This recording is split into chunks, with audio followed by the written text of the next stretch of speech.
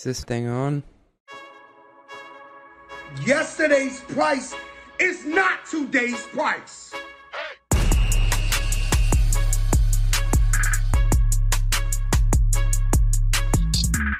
Yeah, hello.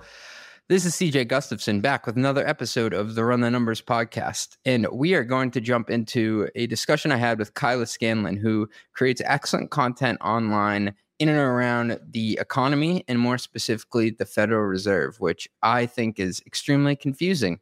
And so she makes me a lot smarter on what's going on there. And we get into how it impacts running startups. So how do interest rates and the speed of the economy impact what we do day in and day out in the trenches. But before we do, I wanted to do a quick mailbag question. Today's question comes from Brendan Emery. What up, Big B? And he asks, CJ, sometimes it's hard to know if the business is going forward or going backwards relative to the economy. What are some early indicators that there could be underlying softness in my business? This is a really good one, and it's relevant to the pod that we'll get into today. So I'm going to give you my list. People just love lists. The Forbes fraud 30 under 30. I don't know. There are a lot of lists out there people like. I've never really been on one, but that's okay. But I'm going to give you a list of how to identify if your company is potentially going through a downturn. It's a list of early indicators to see if there's softness so you can take action. Number one, new hire salaries are changing faster than pipeline growth. And so when times are good, it's a candidates market and companies are super happy to lean in if it means they can land top talent. But when times are bad, people will suck it up and stay in the same roles they're in longer. And they're less demanding about the comp packages that they want to ask for. But shifts in the labor market always lag company performance. One has to come before the other. And you may identify or feel like you're in this awkward in-between period where you start to notice that you're hiring people at, say, 10,000 or 15,000 or even 20,000 more than you had budgeted. And so you're still going up to meet those candidate demands, but it doesn't really feel comfortable anymore. You start to get that queasy feeling in your stomach, given the day-to-day conversations you're having elsewhere in the business. So you could call it a vibe. Kyla uses this term vibe session, which we'll define in length. You call it a premonition, but when that happens, you have to measure the rate of change in average salary. I do it by department, and I compare that to the rate of change in pipeline growth rate, which is kind of a proxy for how well we think the opportunity in the next few months from a top-line perspective looks. The next thing here to identify softness in your business is if you see multi-product attach plateauing or even dropping. And so shrink is what I call churn's somewhat less ugly cousin. And so if multi-product expansion is a big driver to your net retention rate, you could be in for a pretty rude awakening if customers not only don't buy those additional modules or new licenses, but they rationalize one of your products for another. And that happens at a lot of startups. And this is a hard thing to do, but you have to be honest that, like most families, I think every company has a favorite sibling or product. And when customers like you, but they can't afford the same wallet share anymore, that sibling or product who was loved up in good times will have to go. So they won't churn from you entirely, but they no longer can have 6 products with you, and they rationalize one for the other. Number 3, customers are downgrading to cheaper plans. So I've actually done this myself as a CFO sometimes. So not all features are economically resistant in the same way. So when times are good, customers, they won't blink an eye to take your higher price bells and whistles premium quote unquote plan. And the starter plan, it's going to sell a lot better in recessions. And a lot of those people who are on that premium plan may not need, the ability to XYZ in 10 seconds versus 20 seconds. That now feels like overkill when budgets start to tighten. Number 4 here, the velocity of early renewals is slowing. And this can be a scary one if your business is built on the back of early renewals. And this will be when customers want to buy an additional product and it'll just make sense to, co-term all the products together, or the customer is growing faster than they had anticipated and they need more licenses or usage. So as an example, I've come back to Snowflake and said, listen, I ate up all my usage here. I need to come back to you before the term is over and do an early renewal with a larger contract. But if customers stop showing up at your door to renew those products 3 to 4 months ahead of time anymore, there's a good chance your expansion pipeline will suffer. Or even worse, you could be sitting on a bunch of churned eggs that have not hatched yet. Just a side note, maybe some advice. I think the worst thing you can do is force customers into early renewals by overly discounting that. You're really mortgaging tomorrow's future just to pull forward cash today. And it's not worth the long-term trade-off if times are looking like they're going to be okay. I think you should only discount the renewal if it's actually the renewal time or if they will churn entirely for a competitor. Reason number, I lost track. I think 5.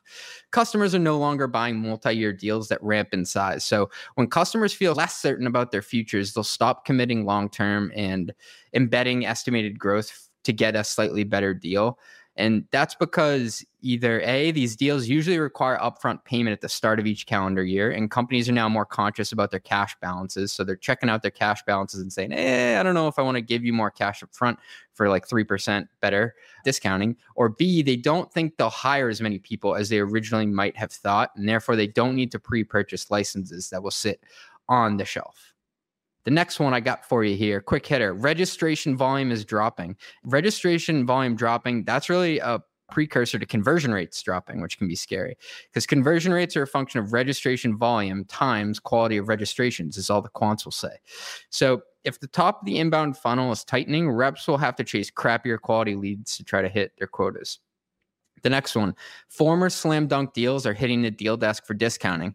And you may be walking around the office like, we've never really had to discount the mid-market banking sector before. And that could be an anecdotal observation you might hear in the sales bullpen, which may unearth a larger trend. And I think every company has this customer segment that's really their white hot center. And I've worked at a company before where we could literally throw up a no-look shot from the parking lot and swish it if it was a mid-market neobank and it would go in. But if you start to see that same customer segment getting discounts or come across the discount desk that you didn't before, you should really dig into it. The next one I got for you here is rep average call volume per deal is increasing. So this is a super activity-based metric that you're going to have to get into the weeds to monitor, but I like to look at it on a monthly basis because it's a leading indicator and a derivative of sales cycle length. So more calls per deal usually indicate more steps in the approval process and more scrutiny going into each deal. And most companies are obsessed with the number of days it takes to close a deal, but less concerned with the activity-based metric. Like I said, that's at the rep level. And you can get closer to what is going on by looking at the rep call volume and how many calls it's taking to close a deal. And the next one I got for you here, effective commission rates are climbing. And we touched on this a bit with Ryan Walsh from RepView in a previous pod. We're now seeing this as a result of hiring during COVID. So talent was more expensive and reps and SMB were getting mid-market comp packages. They were kind of creeping up and getting paid more. But the deal sizes they're taking down in the post-COVID era, they start to shrink, right? So nevertheless, the amount they're making per deal stayed the same. So the amount the company is paying out per deal is rising. And at the end of each period, you should really benchmark your commission rate. And that's the entire stack. And if you start to pay out an entire stack that's, say, greater than 12%, you're probably getting over your skis. And remember, like the simple back of the envelope that you can do is just total cash commission payout for the period over total ARR addition, so the new ARR. And the last one, and maybe the most important one in the list, I think we did 10 here, but you can keep me honest at home. Customers are paying you slower, okay? In my opinion, this is the easiest way to determine if you're in a downturn. Are your customers taking longer to give you the cash they owe you? This will punch you in the nose if they are, and businesses might hold on to their capital, delaying payments to suppliers, vendors, until they have more clarity on their own financial situation. And if you see an average of days sales outstanding, DSO, shoot up from, say, like 32 days to 47, something is in the water. Something is going on. Some advice: if they're nice enough to ask you for more time and don't just stiff you, just keep in the back of your mind that some customers might deliberately actually be negotiating longer payment terms to improve their own liquidity, even if they don't even need it. So they're using the economic situation to their advantage, but don't hate the player, hate the game. You can consider this too. If times are bad, never let a good crisis go to waste. Try to negotiate better payment terms. So that's what I got for you today. Some early indicators you can absorb, some early indicators you can look at to detect if your company may be going through a downturn. Enjoy this convo I had with Kyla. She does awesome work, and I learned what the Fed does. Oh, and I learned which chairman of the Fed could do the most push-ups. So stay tuned. Thanks. 5 stars, 5 stars. Kyla, welcome to the Run the Numbers podcast, the number 2 business management podcast in Uganda. Thanks for coming. Thanks for having me. That's a fun fact. Yeah. Well, I got to say off the bat, congrats on getting a word in the dictionary. That's got to be a major bucket list item. And you actually joined Beyonce as someone who got their own word. So pretty cool company to be in. I got to ask you, though, what is a vibe session? Wait, what was Beyonce's word in the dictionary? I was hoping you weren't going to ask me that.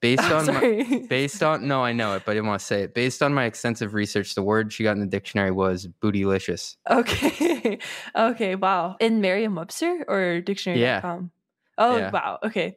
Yeah, no, I think Riz was the word of the year for this year. So you can really make anything a word. But the vibe session is the idea of a disconnect between consumer sentiment and economic data. So the general idea is like there's something going on in the economy. The economy can be doing relatively okay and people can still feel pretty bad about it. And the vibe session is just exploring why consumer sentiment would be really negative when the economy is mostly okay. That's kind of the body of research.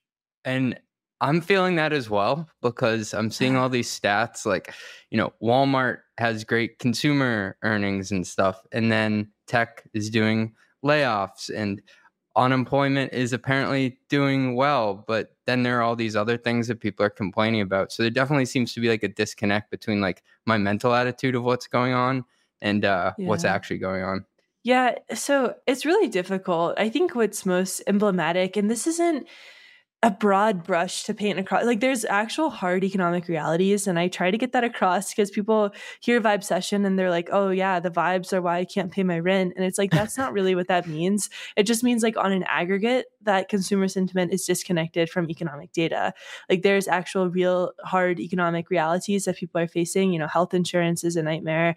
We're in the middle of a housing crisis. There are rolling recessions like in the tech industry. Tech overhired. Tech is expensive. Those people have to go. And like we're starting to see that happen now. I think one example that's really emblematic of that is there is on Twitter a main character of the day. I don't know if you saw it, the Blue Main Onions guy who got Outback Steakhouse. So this guy gets Outback Steakhouse delivered to his house and, it's a steak, bloomin' onions, the whole 9 yards. And he's like, it cost me $125 to get Outback Steakhouse DoorDash to me. Like the economy is in shambles. And I think that tweet was so emblematic of how people feel about the economy because like, number one, you're getting DoorDash steak, like you're having a steak delivered to you. Like that's something that a modern king would like freak out about.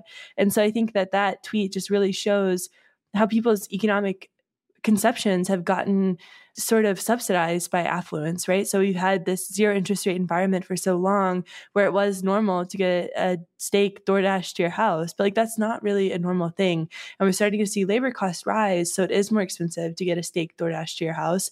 And I think people are just recalibrating to a new economic normal where things that were subsidized by VC money are no longer as accessible as they once were. You see the same thing with like Uber and Airbnb, people complaining about that online. Like, look how expensive this is. Like Airbnb with the cleaning fees that have just become completely exorbitant. And that's because their experience is being subsidized. Like, can this be a standalone business by itself in the long run? Yeah, I think that's the thing. The Financial Times wrote this really good piece on this last year talking about affluent subsidization. But I think that is a hard part about the economy as labor costs have risen. Lower income consumers have experienced wage growth for the first time in a really long time. And so we're starting to see goods and services that were normally very cheap become more expensive.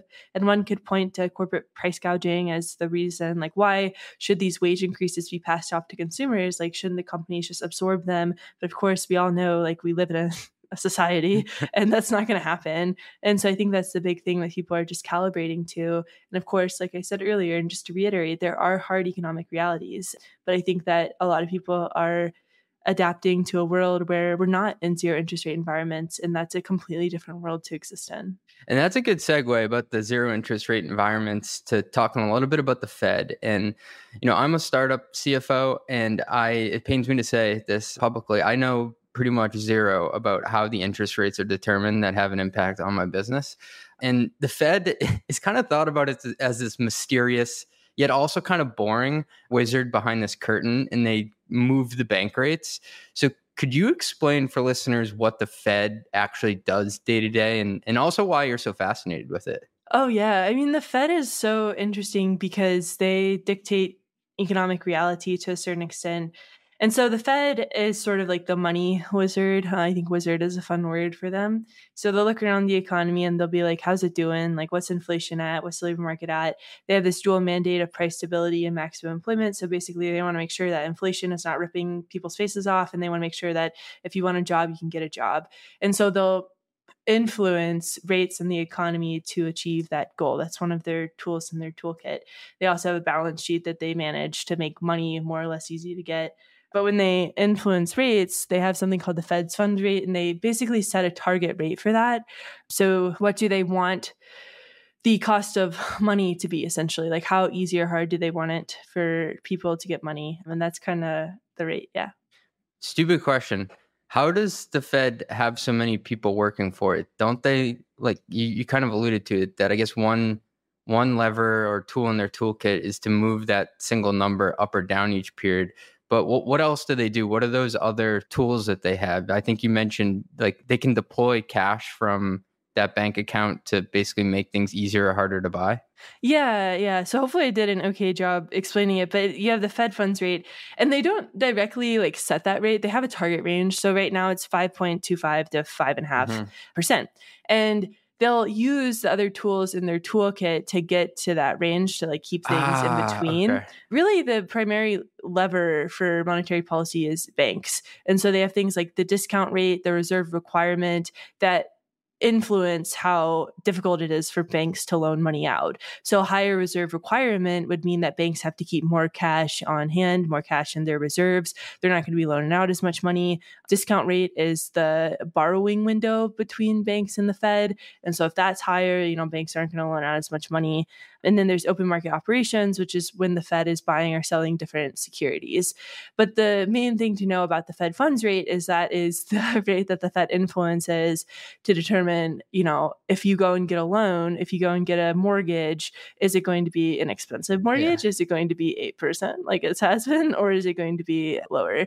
And so that's just, it influences the prime rate in the economy, which is what the banks all do. And so that's the Fed's monetary mechanism. Yeah. Simplified, reductive. No, That's way more dynamic than I thought. And I feel pretty stupid to say that I thought that they were actually determining the rate, not influencing it.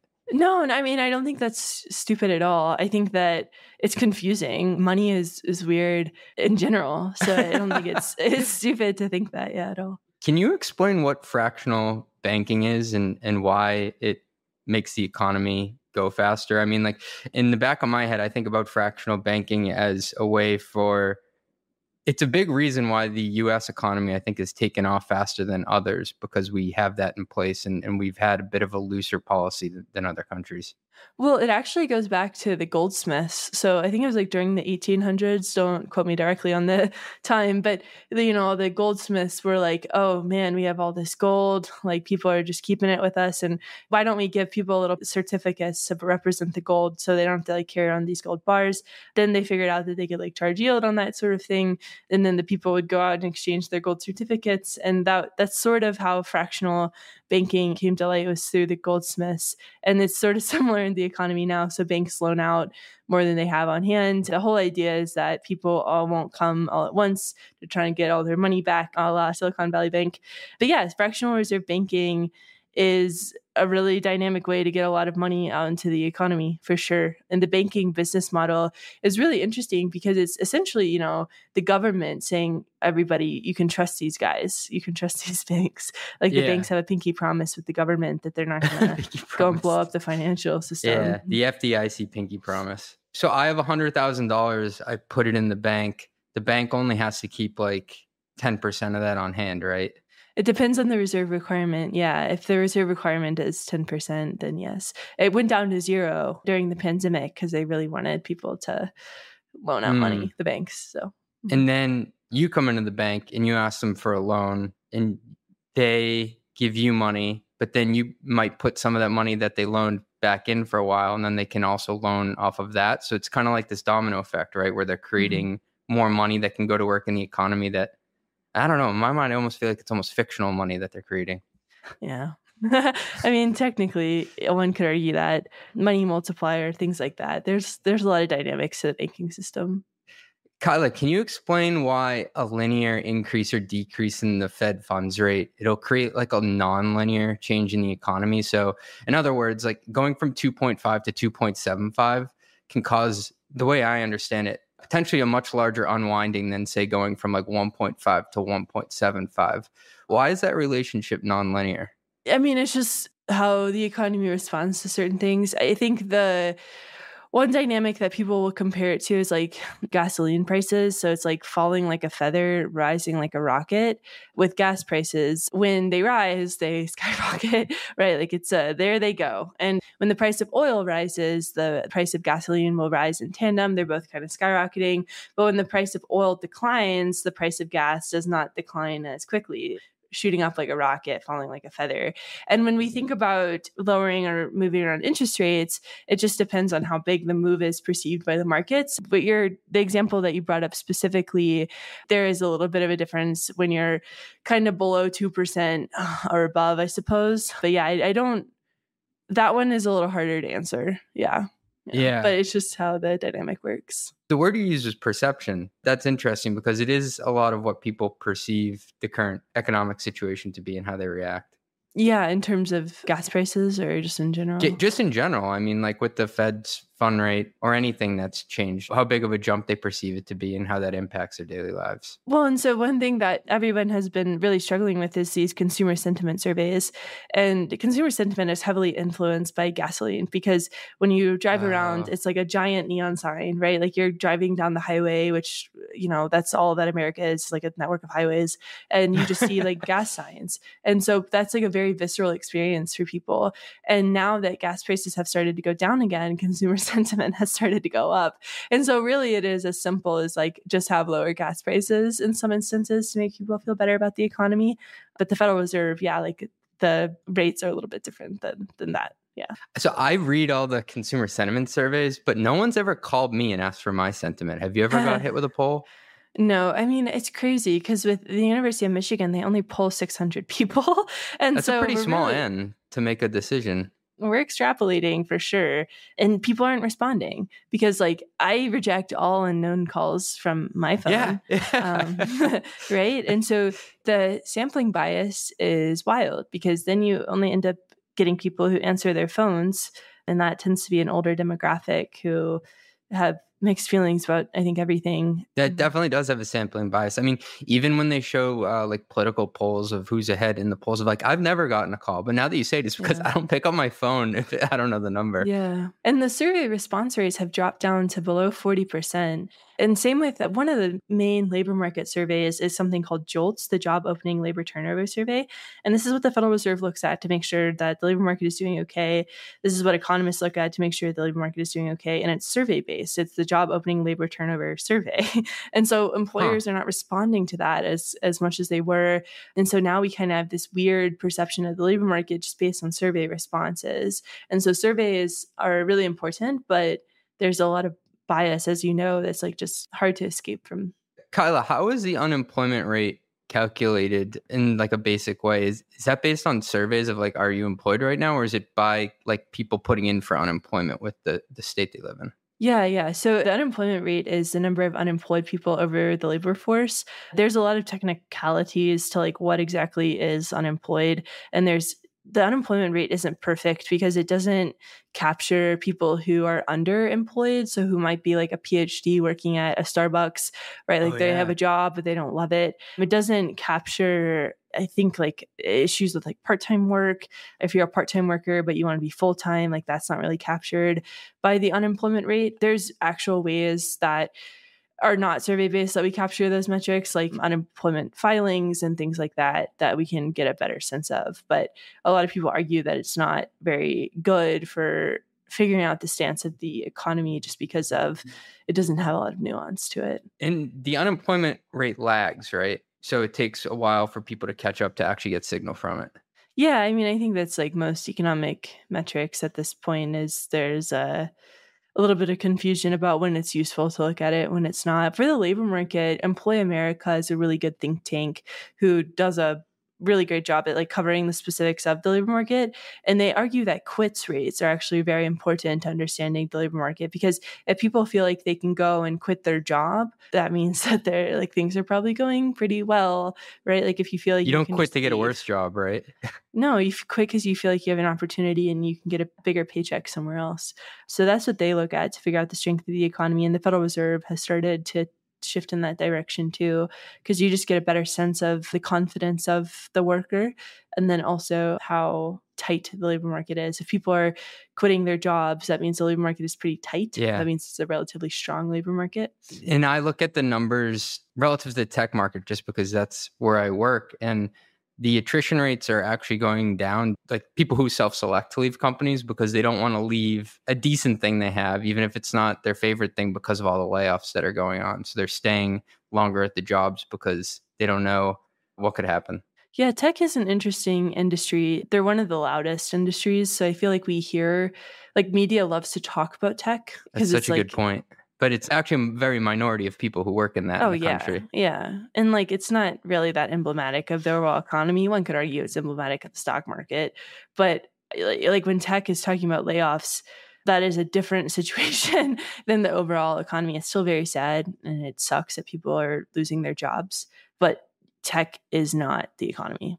I'm wondering if we could talk a bit about the relationship between the Fed and startups in particular. And I'll point out two changes that I've noticed, and maybe you can tell me if you agree with them or if I'm missing anything else that's a big theme here. But one is that I'm getting more money on my savings balance. So I'll raise money from venture capitalists. I have it in the bank, and now I can hire suddenly one or two more developers per year off that interest rate, which is nice. And then two, the valuation multiples I get applied to my revenue are less because the interest rates went up and it flows into their DCF model, et cetera. What else do you think is going on with the Fed in particular, and like you said, influencing rates that impacts this tech world or startup world? Yeah, the multiple slashing is something that we hear a lot about. And then higher savings rates is another thing that's a benefit of higher interest rates. But yeah, I would say like there is the idea of a tech session where there's a recession in tech.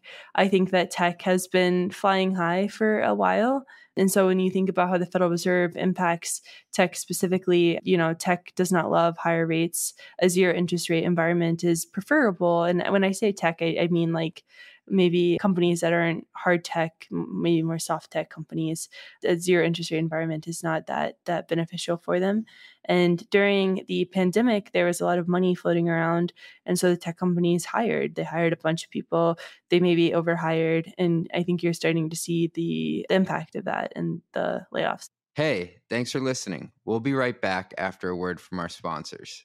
Reduce burn, extend runway, do more with less. Operational efficiency. These are all catchphrases that we know all too well because of the headwinds business leaders face in today's growth environment. Growth is now a battle, not a breeze. While teams are on the front lines fighting every day for top-line yardage, there are hidden savings opportunities right beneath their feet. That's where Tropic comes into play. Their procurement platform brings order and process to a historically decentralized and chaotic business function: purchasing and supplier management. Tropic serves as the front door for procurement that your entire company will want to use. By combining intake forms, pricing benchmarks, approval workflows, and supplier management all in one place, Tropic makes savings opportunities easy to find and act on. When you pour blood, sweat, and tears into revenue growth, doesn't it make sense to protect what you have fought for? Visit tropicapp.io, that's tropicapp.io, to learn how modern businesses are controlling spend to extend their runway. Your board will thank you. Your budget will thank you. Your bottom line will thank you. There are a lot of startup CFOs listening to the podcast, and I think the Fed just announced that the rates were going to change, but go in the other direction. What would be your first thought or reaction if you were a startup CFO? Would there be anything you're like, oh shit, now I got to adjust? That's like very outside of my core competency to be a startup CFO. I don't think that's something I've ever thought about. But yeah, I mean, so the Federal Reserve at this meeting this week, they didn't come out directly and say that they were going to cut rates, but like there's 75 basis points of cuts priced in for next year. The market freaked out. They were like, oh my gosh, buy up crypto coins all over again, pump the NFTs. Yeah. but there's no guarantee that they're going to cut rates. But the New York Fed president came out, John Williams, and he was like, oh, guys, like, chill out. We're not going to be cutting rates. Like, calm down. So the Federal Reserve is just trying to do uncertainty management right now. But I think for startup CFOs, we are probably going to enter a world where rates do begin to lower.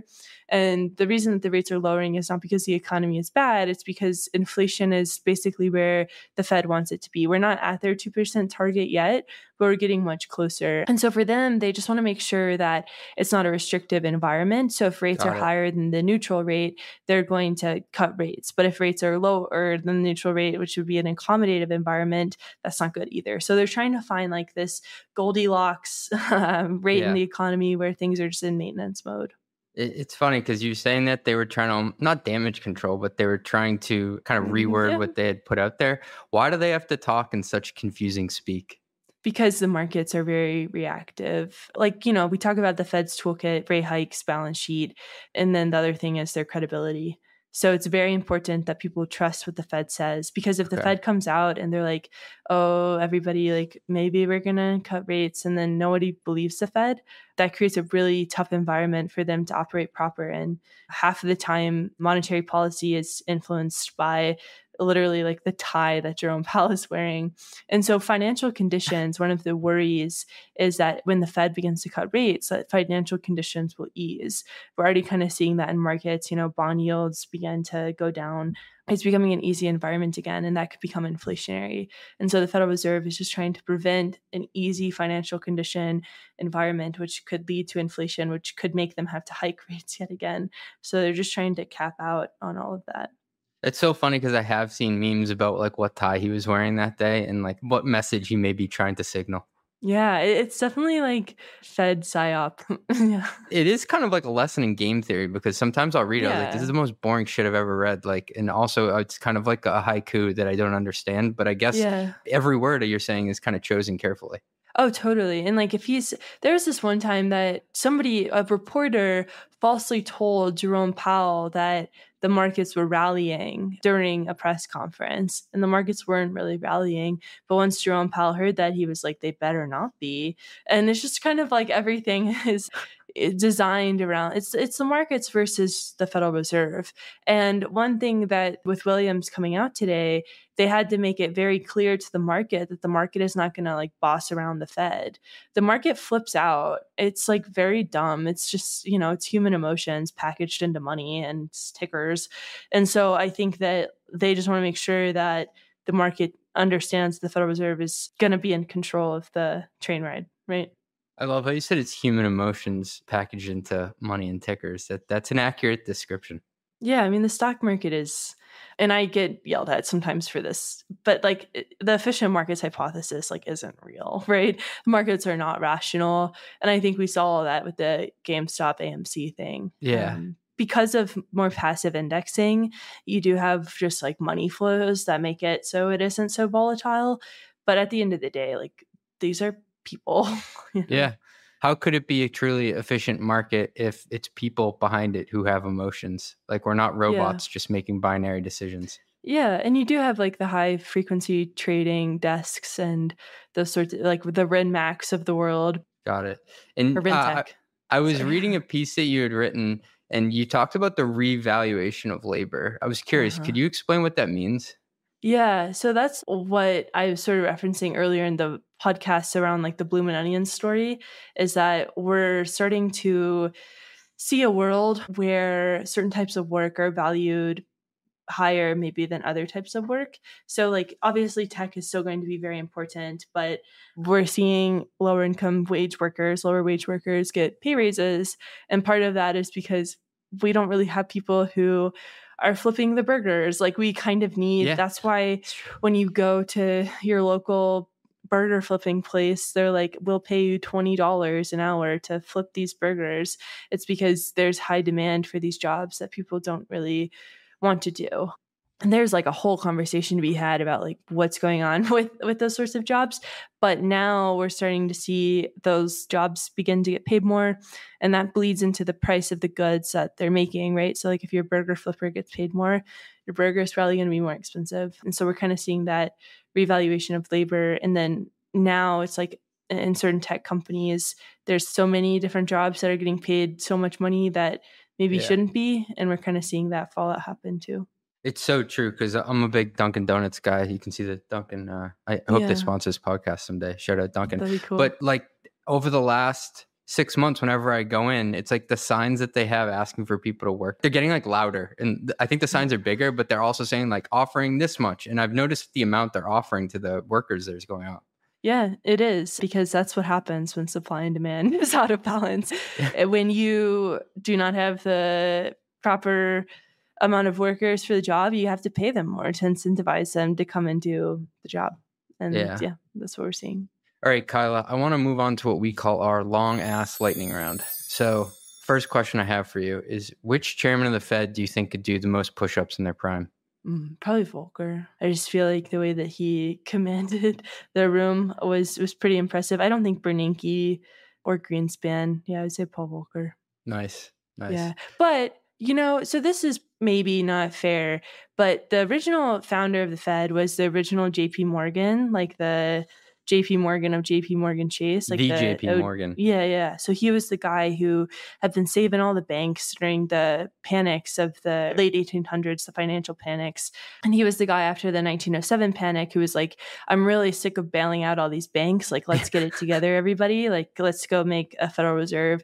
And so he was never technically a Fed chairman, but I feel like he could do a lot of push-ups. Yeah. Just looking at him, he just looks like very dense. Yeah.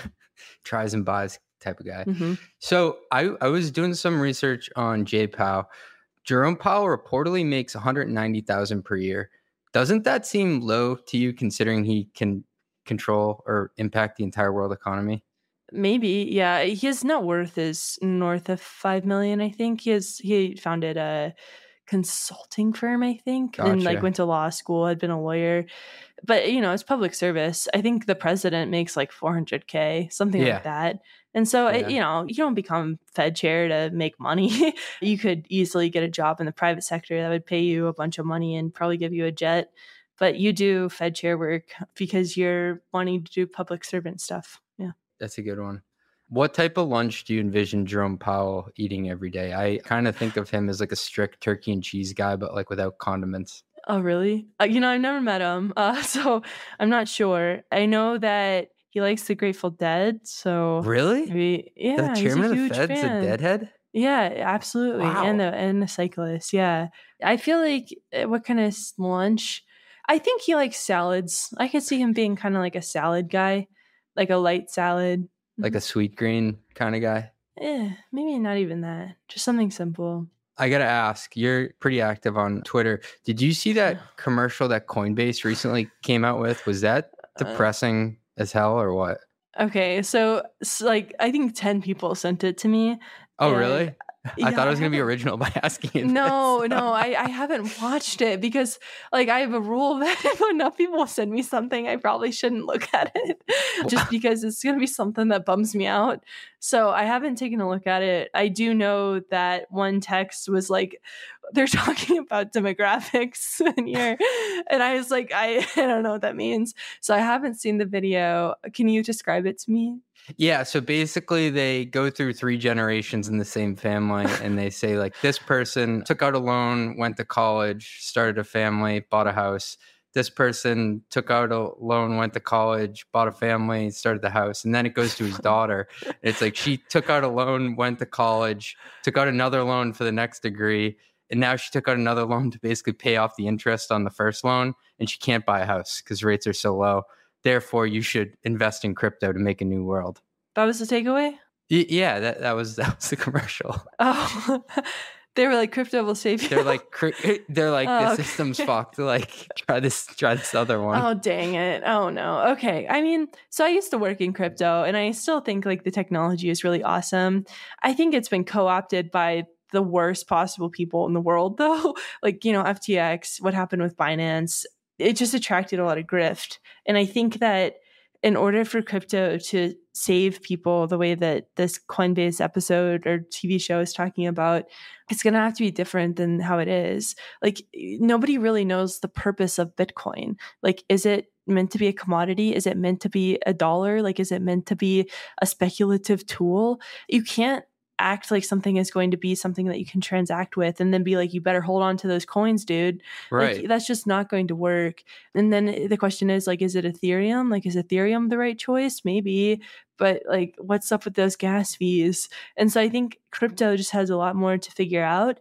And I think it's awesome that we're trying to re-envision the financial sector.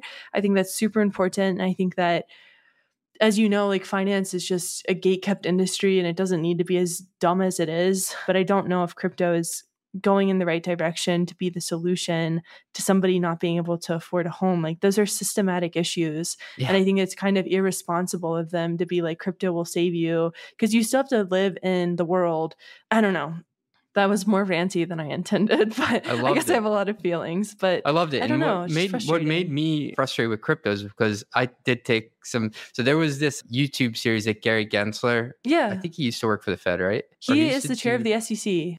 Yeah. Okay. I forgot what he did. He did this class at Harvard and it was 23 lectures. Yeah. And so I didn't pay to go to the course or anything. I didn't get a certificate, but I watched all 23 of them.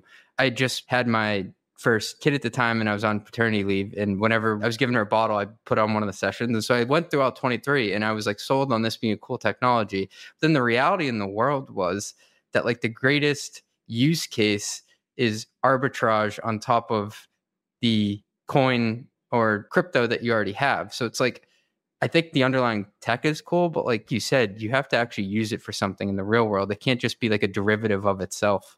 No, and it has to like have real world frameworks too. Like, you know, BlackRock is very Larry Fink. I think he loves crypto. Jamie Dimon of JP Morgan was like, the government should ban crypto. Like, I don't know. It's just, they're just silly. And I no hate to the industry because I think they're trying their best in some cases, but you can't be everything. You have to pick a lane. Yeah, it can't be everything to everyone. Okay, bit of a different question. So I love your writing. Who are some of the writers that you respect to or look up to online? Thank you. I appreciate that. There's an author called Jennifer Egan who wrote A Visit from the Goon Squad. I really love her work. She kind of writes about like sci-fi dystopia in a really cool way through short stories. I think she does a very good job and I really enjoy all of her stuff. And then I've been reading this book by Benjamin Labatut, I think his name is. It's called When We Cease to Understand the World.